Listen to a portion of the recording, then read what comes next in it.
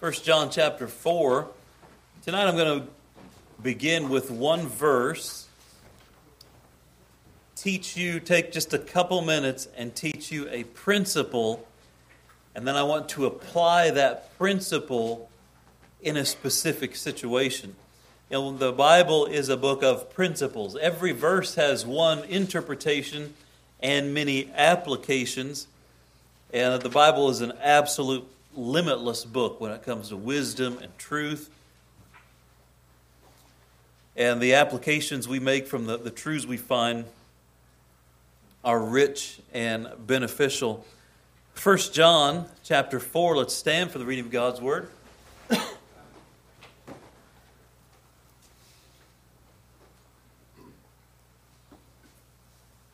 1 John chapter 4 and verse 19, let's say it together. Ready?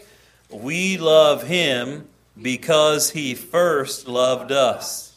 Let's say that again. 1 John chapter 4, verse 19, the Word of God says, we love Him because He first loved us. And let's pray. Father, thank You for this truth, and I pray tonight You'd help us to see the application of it in this specific way we're going to talk about to enrich our relationships. And I ask that You would deepen our understanding of You, of spiritual things, of human nature, and that we could become the people that You've created us to be as we begin to live out these eternal truths.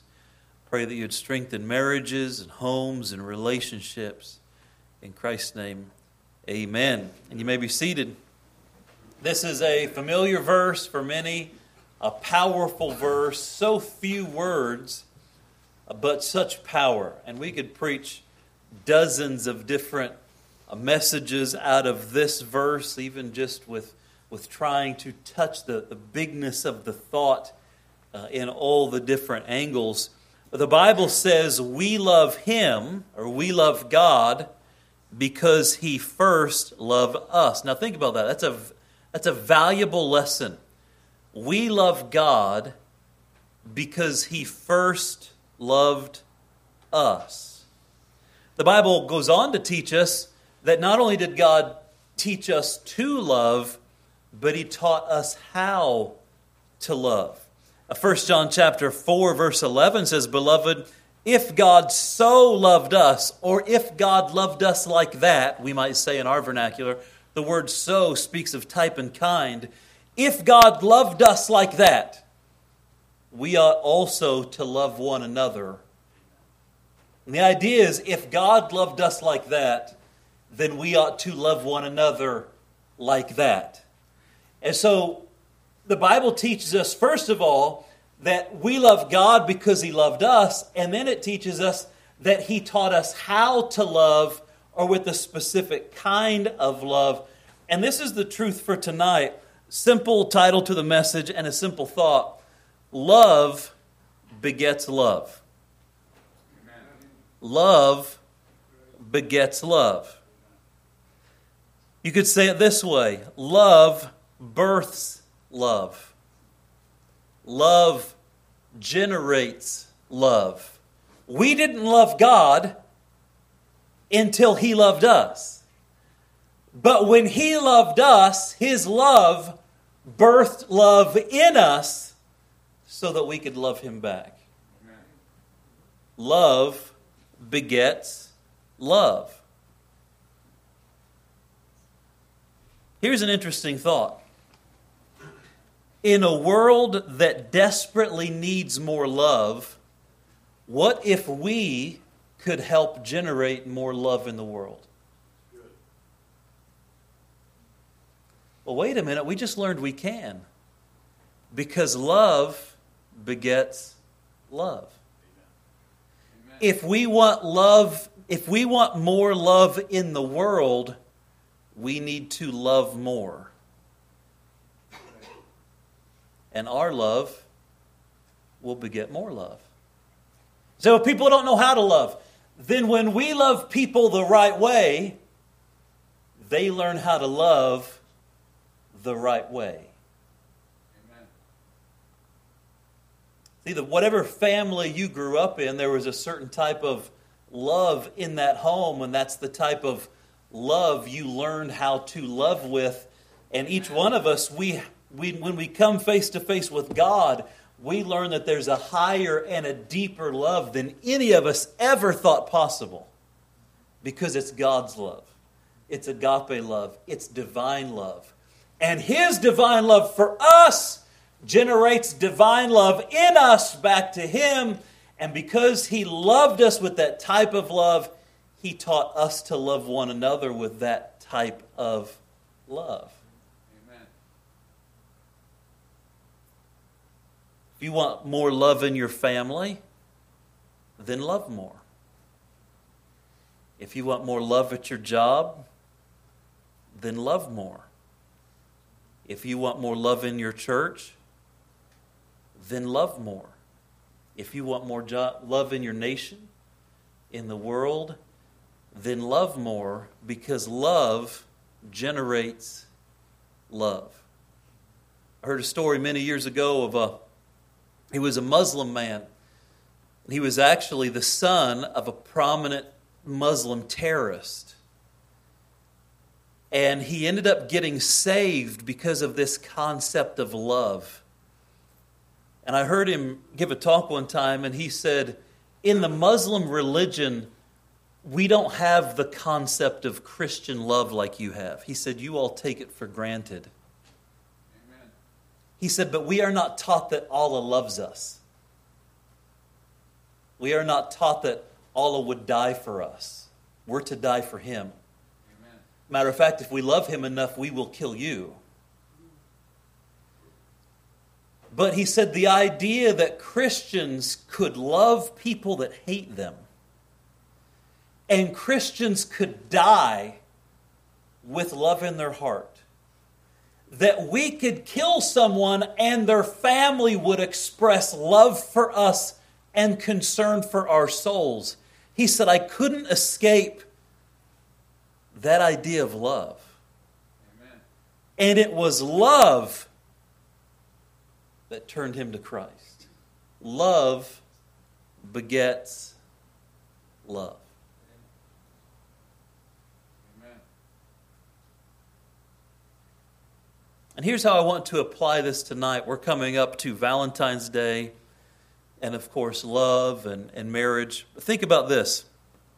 What if you could generate more love in your marriage?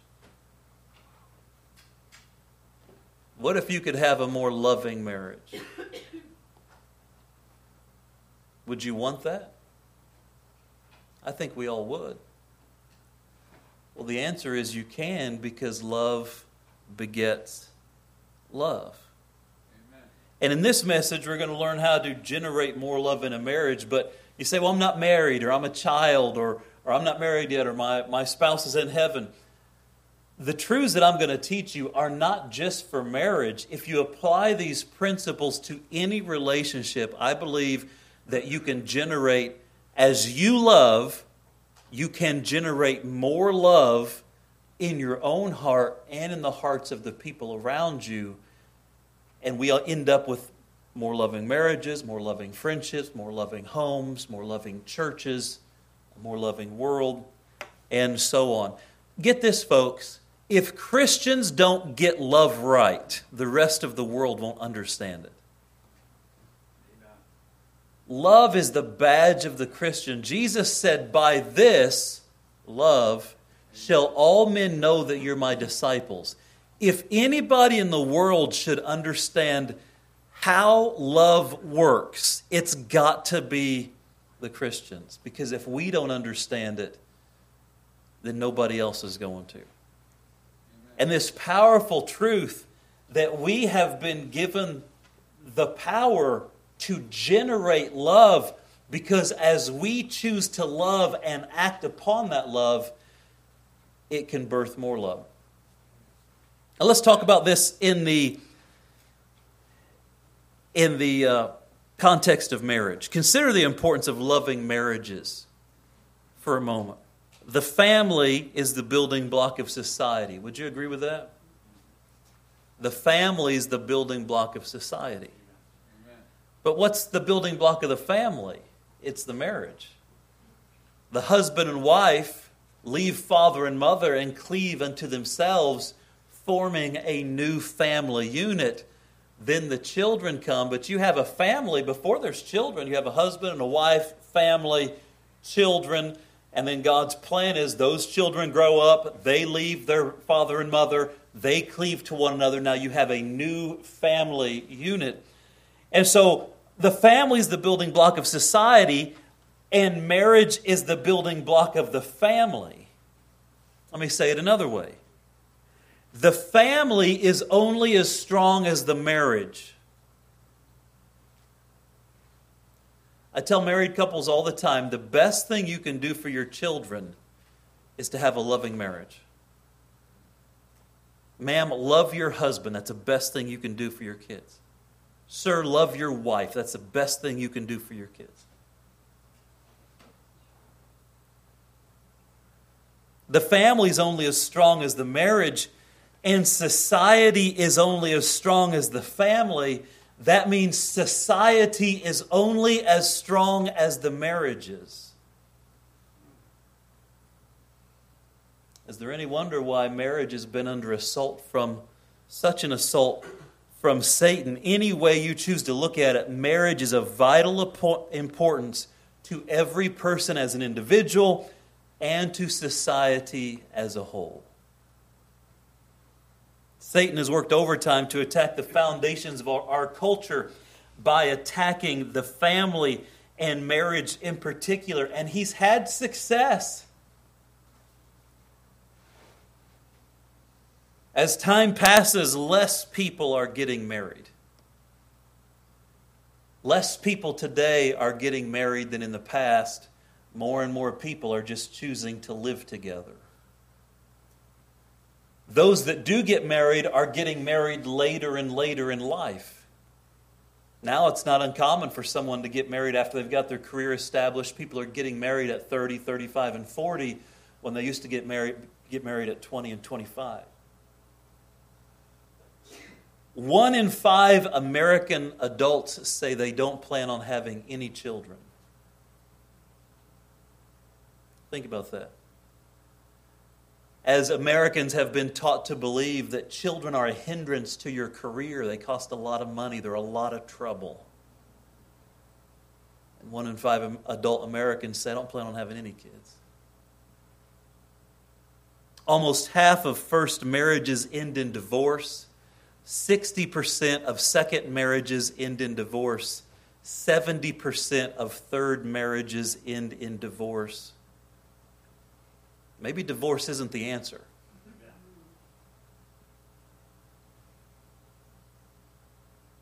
33% of all children live in fatherless homes.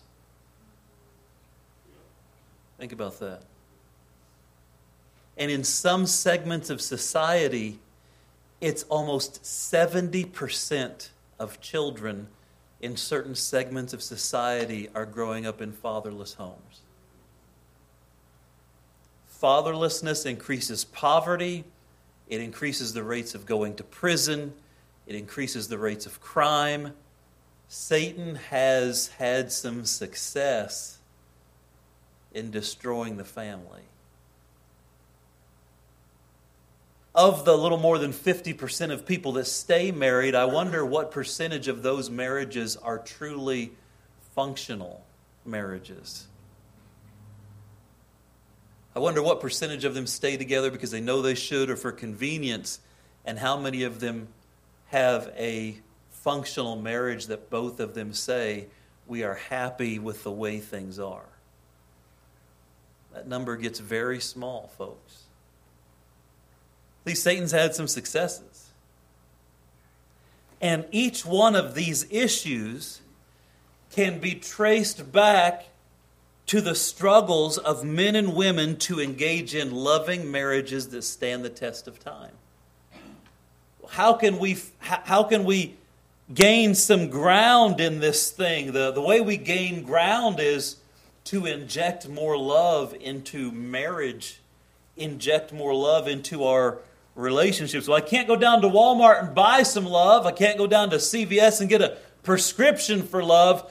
No, but with God's help, love begets love. You can generate more love in your marriage, in your own heart, and in the heart of the object of your love. We understand that husbands are commanded to love their wives. Look at Ephesians chapter 5. Ephesians chapter 5.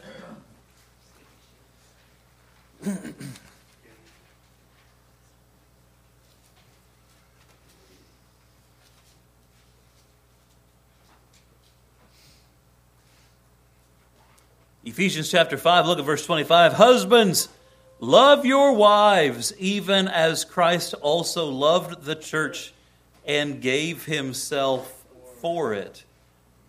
So husbands, you have a biblical command to love your wives. You say, well, the Bible doesn't command women to love their husbands in this passage. I would disagree.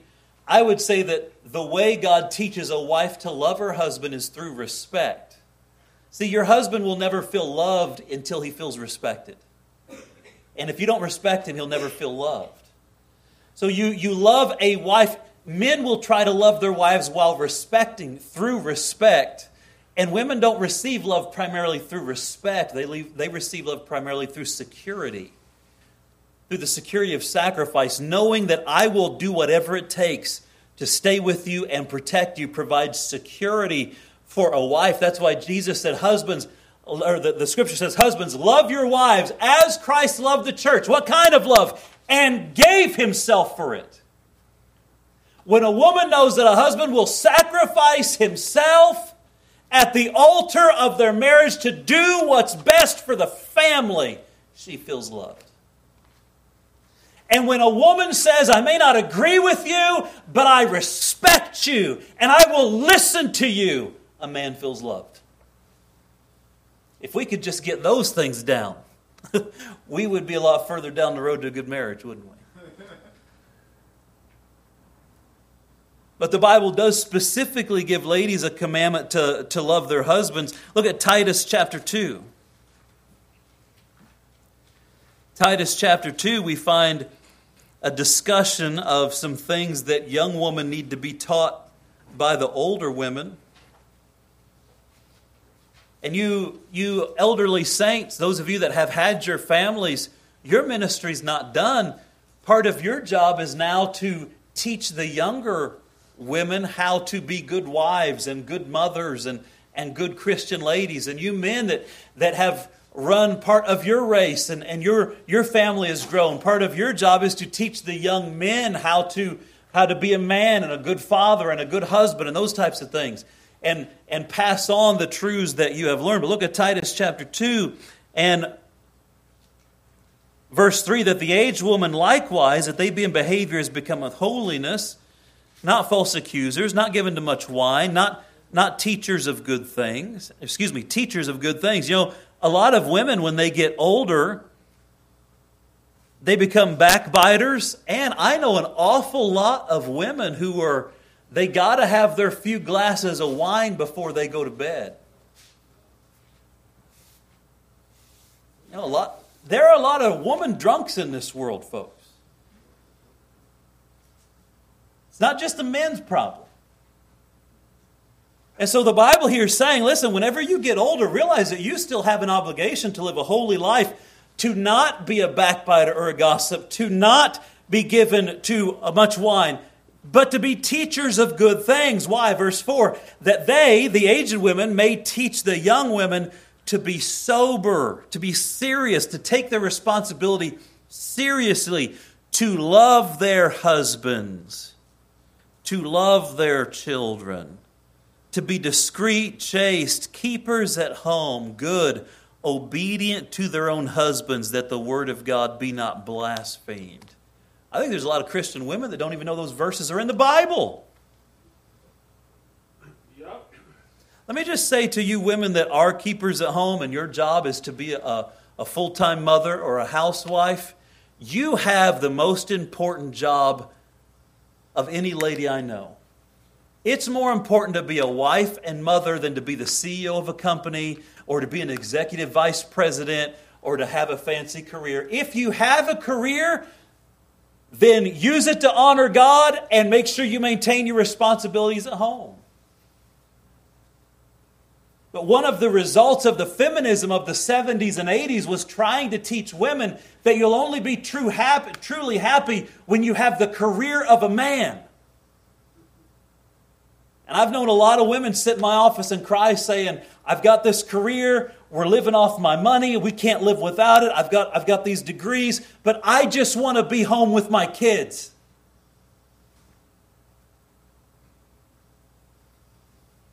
And you got some women whose kids are so bad, they just want to go to work. Amen? It's a lot of work to raise kids. You say, well, what do you do for work? Oh, I don't work. I'm just a housewife. You've got the hardest work.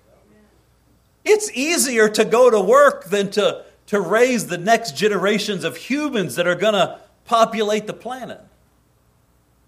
That's what the Bible means when it says that women will be saved in childbearing. They find their greatest fulfillment and their greatest contribution to society through being a Christian wife and mother. That's where the greatest fulfillment comes. Here, wives are commanded to love their husbands. Notice it says that they're also commanded to love their children. Who would have thought that God would have to say some women need to be taught to love their children? But I assure you that's the case. Not to the folks in this room. There are ladies that need to be taught you need to love your children and how to love them properly. See, the Bible teaches if love remains strong, then marriage can endure any difficulty. 1 Corinthians 13:8, charity never faileth. This is true love, genuine love. God's love never fails. It never dies.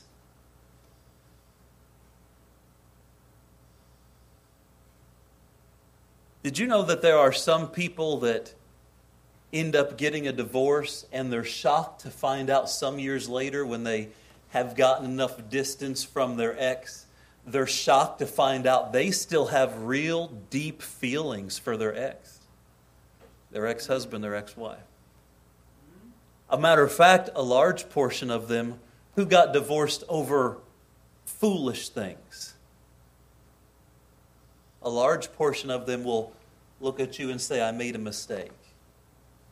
See, true love never dies, but it can get buried under a mountain of problems. And a lot of times in marriage counseling, I'll hear things like this: we just don't love each other anymore. Or, we just fell out of love. Well, you don't fall in love and you don't fall out of love. What happens? Love gets buried. And it doesn't make it any less valuable. It's just you don't even know it's there anymore. And oftentimes in marriage counseling, it's like peeling back the onion. You peel back the onion of all the problems and difficulties and slights and resentments and all of that and hurts. And you find that love is still alive and well. It's a beautiful thing if you can figure that out before you make the mistake of parting thinking love's gone. But in this understanding that marriage is so important and a strong marriage can endure any difficulty, what we need then is more love. And I want to just give you a few principles tonight. I don't have time to develop any of these or give you any substantiating verses. I think they're pretty much self-evident. I just want to give you some thoughts tonight, some simple things you can do that show love that will help generate more love. It's not a secret why two people can learn to love each other. It's really not a secret. And to just say it simply, if you would keep doing the things that you did to fall in love, you would stay in love. The problem is couples get married and they stop doing the things that they did when they were getting to know each other, and they begin just living life, and it's almost like a joint venture. We are running this business called our family, and if you're not careful, you'll have a husband and wife living beside each other each taking care of their responsibilities. It's almost like a business arrangement rather than living life together. And you really want to get to that place where, no, we are going to fight for this idea that we can love each other passionately and deeply for a lifetime. Doesn't mean we're not going to have problems. Doesn't mean we won't go through difficulties. Doesn't mean there won't be dry patches and things we're going to have to work on. We might even need to get some help sometime. But we are going to fight for our love. And I'm going to do everything I can to keep infusing love into this relationship. You say, what if your spouse doesn't want to do it? I often say marriage isn't 50-50. Marriage is 100-100. You give 100% and they give 100%. But what happens? When they're not giving 100%, you're still giving 100%. Some days your wife's going to have a bad day. You better have a good day on that day. And someday, ma'am, your husband's going to have a bad day. And you better have a good day on that day. Because the real trouble happens when you both have a bad day on the same day. That's when there's mushroom clouds over your house and the neighbors hear the hollering and the kids are like, what's going on with mom and dad? But if you're both giving 100%, when one of you struggles, someone else is still infusing love into the relationship. So let me give you some thoughts here. And although this is directed to married couples, you can use these principles for friendship, for family, for any relationship, and they will deepen the connection and help infuse love into any relationship. Now, let me just give you some, and I got to move quickly here, some thoughts. Number one, pick up on small moments that are opportunities to connect. As humans, we tend to value the big moments, overvalue those, and undervalue the small moments. Let me ask you what's better, one big moment or 100 small ones? And I would tell you the 100 small ones are more powerful than the big ones. I would tell you that it will deepen your relationship more to have 100 meaningful conversations than to spend $10,000 to take your family to 2 weeks to Disney World.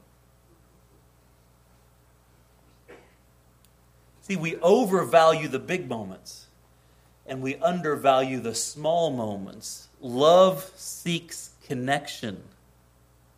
Love is strengthened by every positive interaction. And that means we need to look for small occasions to bond. Engage positively to any opening. For example, you're with your loved one or someone you care about and they sigh. You can either ignore that and be like, oh no, I wonder if they want to talk. I better make myself busy. Or you could say, oh, sweetie, what was that sigh? It's a moment to engage. Or someone says, that's interesting. And you say, yeah, that's interesting. As you're looking at your phone, yeah, sure, that's interesting. Or you could say, oh, what's interesting? Someone asks a question. Hey, what do you think about this? Yeah, blah, blah, blah. Or you say, that's an interesting question. Here's what I think. What are your thoughts about it? The simple fact here is that if you pick up on the small moments that are opportunities to connect, many small moments are more powerful than a few large ones. Amen? Anytime you choose to engage, anytime you choose to connect positively, you're investing in that relationship and it builds rapport, it builds love and connection. Number two, discover through questions. During the beginning phases of a new relationship, there's a lot of questions asked. Oh, where are you from? Really? Do you have any brothers or sisters? Oh, what school did you go to? Yeah, what about this? What about that?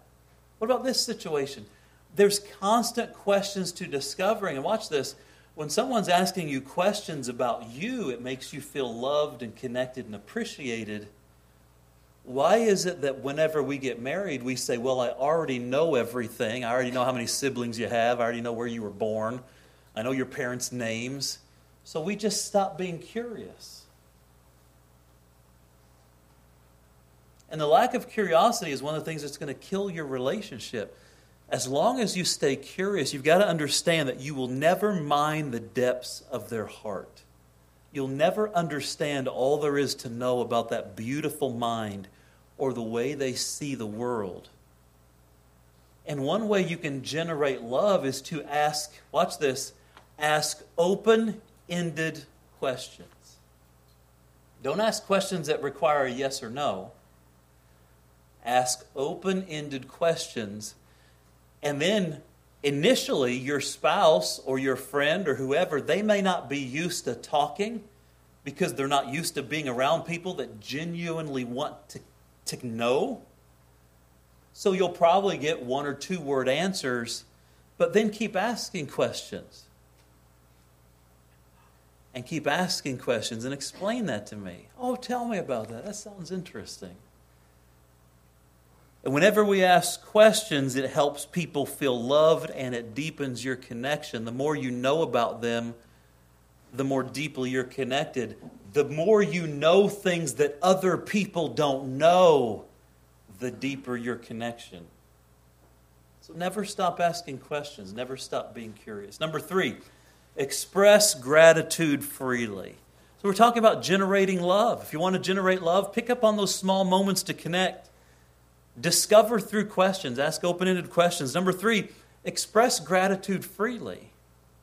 The human brain is hardwired to look for problems. But you need to train yourself to see the blessings. I was sitting at a meal with someone one time, and this is a long time ago, and we're sitting on the table at a meal, and the wife had worked for hours on this soup. And she puts the soup down, and she stands there eagerly waiting to see how her husband likes it. And he takes a sip of it, and the first thing out of his mouth was, needs more salt. And I just wanted to slap him. I just wanted to be like, here your wife labored for hours. She's eagerly waiting there trying to please you, and the first thing out of your mouth was, it's not good enough. Because you may have said it needs more salt, but what she heard is, it's not good enough. And then he said one of the dumbest things a man could ever say. It's good, but it's not as good as my mom's. Oh, nuh-uh. Oh, boy. And I just don't what do you do? That's a no-go. You just shake your head. That's a no-go. Start setting off appointments in my calendar. Yeah, we're going to need a block of time here. We're going to need a block of time there.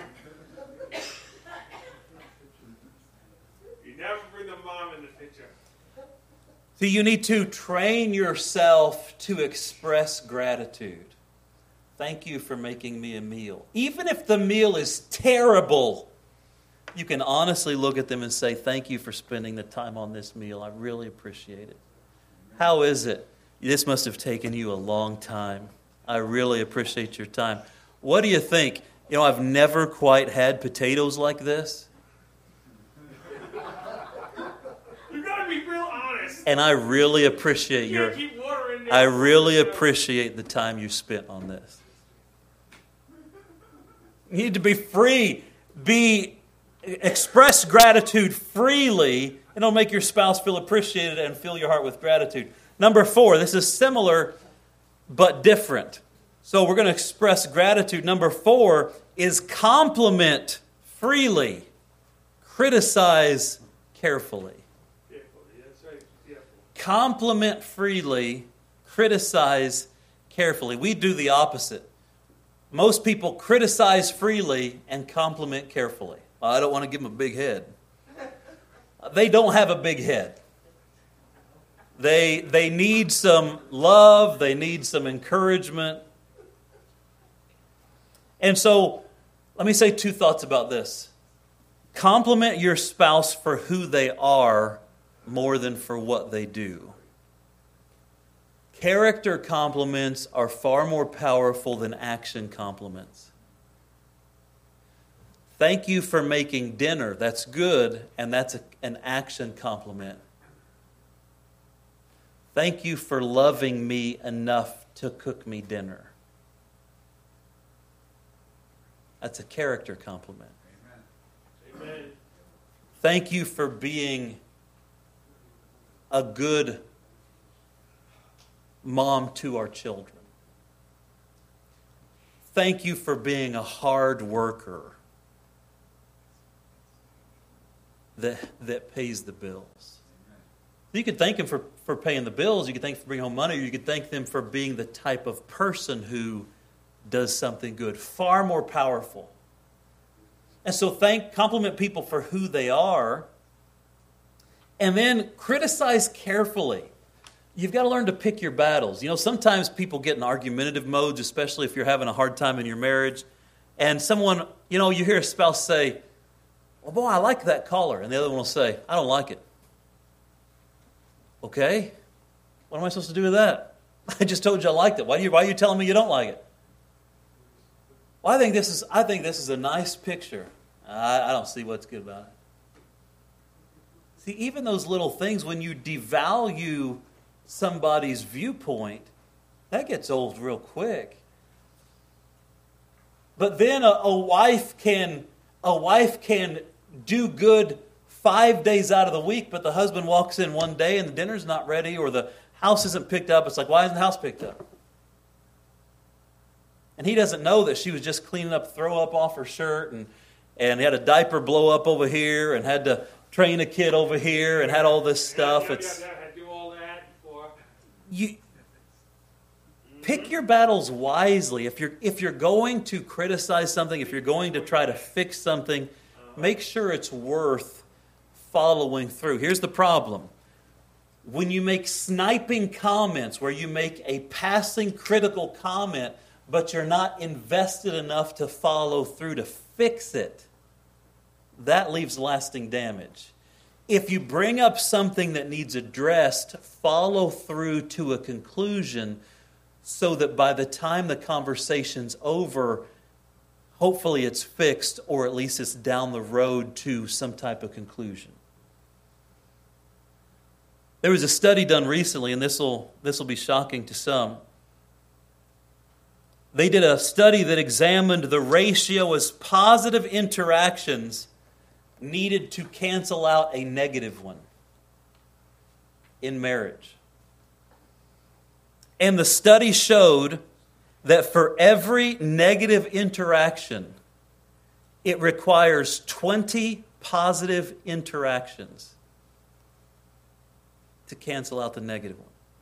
What does that mean? That means that we should be 20 times more positive than negative.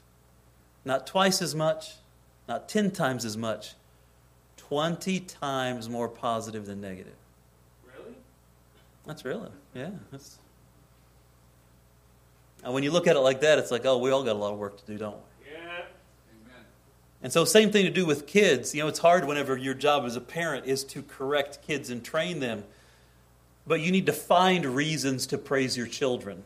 Even if your husband is going through a rough time, find reasons to praise him. If your wife is struggling, find reasons to praise her. And compliment freely, criticize carefully. Next, tell your partner what you need. Tell your partner what you need. Your partner's not a mind reader. Nope. Here's what typically happens. Typically what happens in marriage is a spouse will drop hints waiting for their spouse to get it. And if the spouse doesn't get it in an appropriate amount of time, then they get upset and resentful. Nope. No mind reading. Let me tell every woman in here, your husband will always get it wrong. Yeah, true. And for every time he gets it right, it's just enough to make you think that it's going to happen again. I told my wife years ago, let's not play the guessing game. If I ask you what's wrong, I need you to tell me, because I'm not going to guess. I'm not going to get it. I should get it.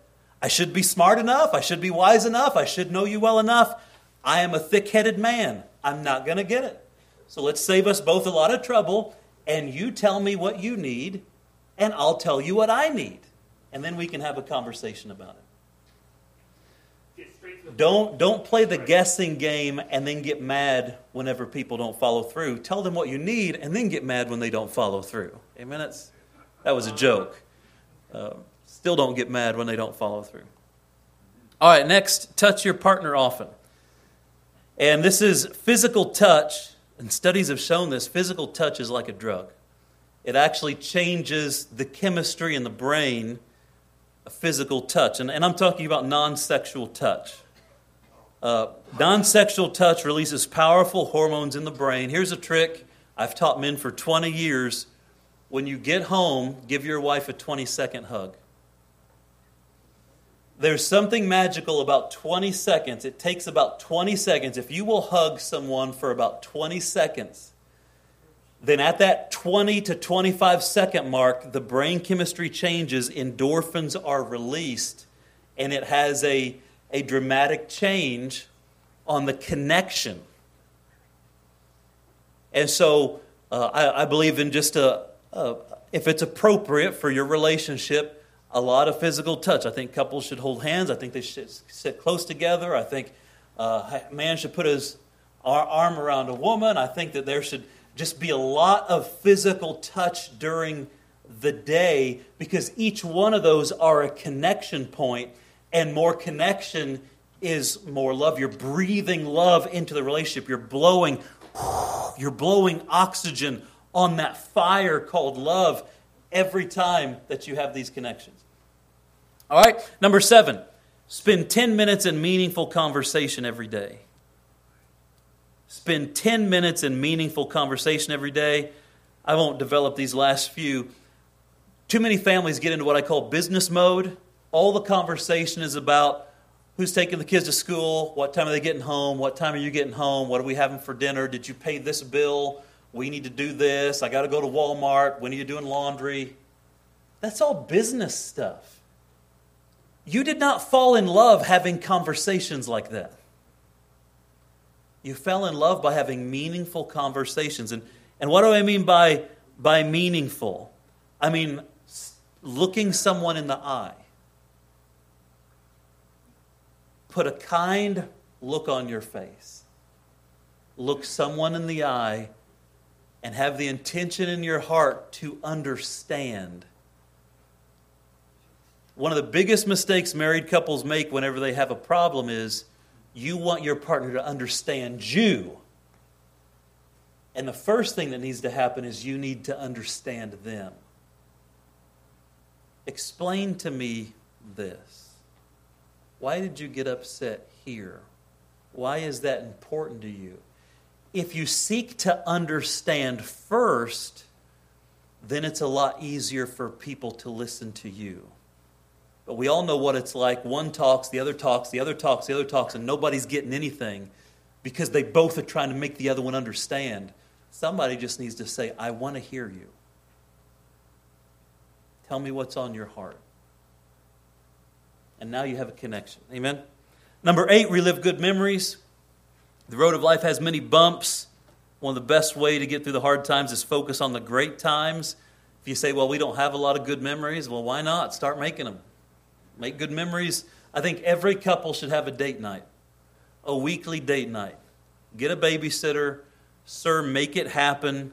Have a weekly date night, a weekly date night, a weekly date night. Okay, amen. Dennis now wants to go on a date. He's not even married, all right? It's a weekly date night. And it doesn't have to be expensive. There were times when my wife, before she got sick and we didn't have a lot of money, we would go by Taco Bell, get a couple Taco Supremes and go sit by the ocean wall and eat a taco together and talk. You don't have to always buy a filet or go to a nice restaurant or spend lots of money. It could be you just take a walk. But marking time on the schedule where you both know this is our time, powerful. And it matters, and you're making memories. Number 9, choose your spouse again every day. Choose your spouse again every day. I often look at my wife and say, I'd choose you all over. You understand with a wife in my position, it's easy for her to say, well, you wouldn't have married me if you knew I'd been this sick. You wouldn't marry me. You wouldn't have married me if I'd looked like this when we were dating, or if I couldn't do the things I can't do now. And I said, baby, I'd choose you all over again. Knowing everything I know now, I still choose you. And that may not be your case, but I guarantee you, husbands, listen to me. Every woman in this room has insecurities. And she needs to know that you believe you made a good choice. Yes. And you would do it all over again. And ma'am, can I tell you something that your husband probably doesn't want you to know? He's insecure too. He feels like he doesn't do a good enough job. He wishes he could take better care of you. He wishes he made more money. He wishes he was better at this or that. And he needs to hear, I'd choose you all over again. So choose your spouse every day. Satan loves to torment married couples by making them feel like they married the wrong person. The person you're married to now is God's will for your life. Stop beating yourself up with that. And let me say lastly, number 10, love begets love.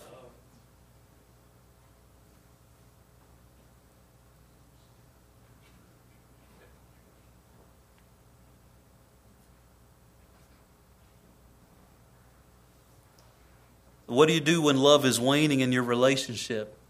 You remember that love, God's love, is not a feeling. Amen. It's a commitment. Agape love is a commitment. It's a selfless, sacrificial commitment. And when the feelings of love wane, what you can do is choose to prove your commitment through sacrificial service. Most of the time, when you express godly love, your spouse, either sooner or later, will respond with that same type of love. Every once in a while, someone in a marriage is a real knucklehead. And no matter how good you do it, they're still going to be stubborn. Jesus said there's only one reason why people get a divorce, and that's for hardness of heart. Hardness of heart comes in a lot of forms, but it's basically when people stop trying and when they say, I'm not even going to trust God to fix our marriage. That's hardness of heart. But 1 Peter chapter 3 says, if that's the case, the best thing you can do to an unbelieving or an unresponsive spouse is to be the best wife you can be and show them Christian love and service. Amen. That's your only hope to save him. And sir, if your wife's that way, the best thing you could be is to be the best Christian husband and show her that love, because that's the only hope she has. Most of the time, when you choose to give this love, your partner will respond with a similar love. But I can say every time you choose to give this type of love, it generates more love in your heart. You say, I'm just not feeling like I love them. Then start serving them sacrificially, and the love will grow in your own heart. See, that's how people that stay together a long time and they say, I love you more than I've ever loved you. How can that be? They've been through tragedy and death and disease and difficulty. How could you love me more now in this body, looking like this after all the problems we had? How could you love me more now? And the answer is, because I have been loving you. And as I've been loving you, my love grows. Isn't that a blessing? So here's the truth. Love begets love. I hope we never forget that. And that can be used in any relationship. Father, help us as we strive to bring more love into this world. And specifically tonight we talked about our marriages. But Lord, that we can use this principle in any relationship. That is, you loved us, we love you because you first loved us. And as we first love others, it will generate more love in us and often in them. And may your people fully understand love and fill the world with it. Heads are bowed, eyes are closed. Wonder what the Lord would have you do with the information from this evening.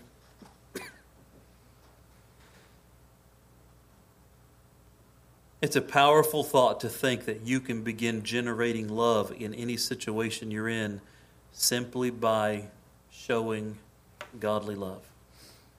What a powerful thought. Let's start living that way. Heads are bowed, eyes are closed. Let's stand. As the piano plays, the altar's open. Yeah, if you have something you want to pray about, maybe you could pray that God would fill your heart with love. But it's more than just a prayer. Start loving and your heart will be filled with love. Lord, thank you for Swan. I pray that you'd fill his heart with love and that you'd help him to know how much you love him and that he would love others. Keep him safe. Amen. God bless you, son. Thank you.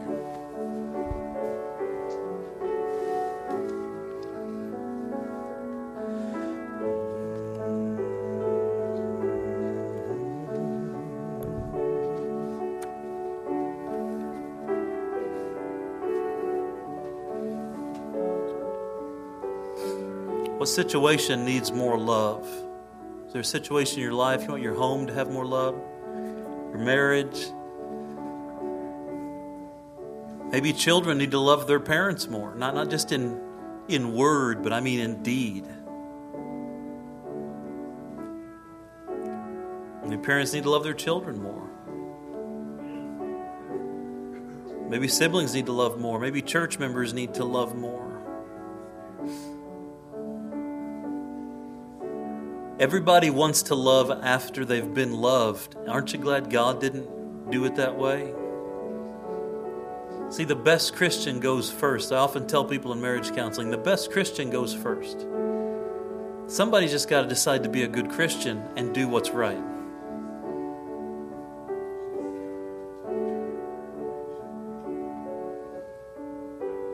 And we love him because he first loved us.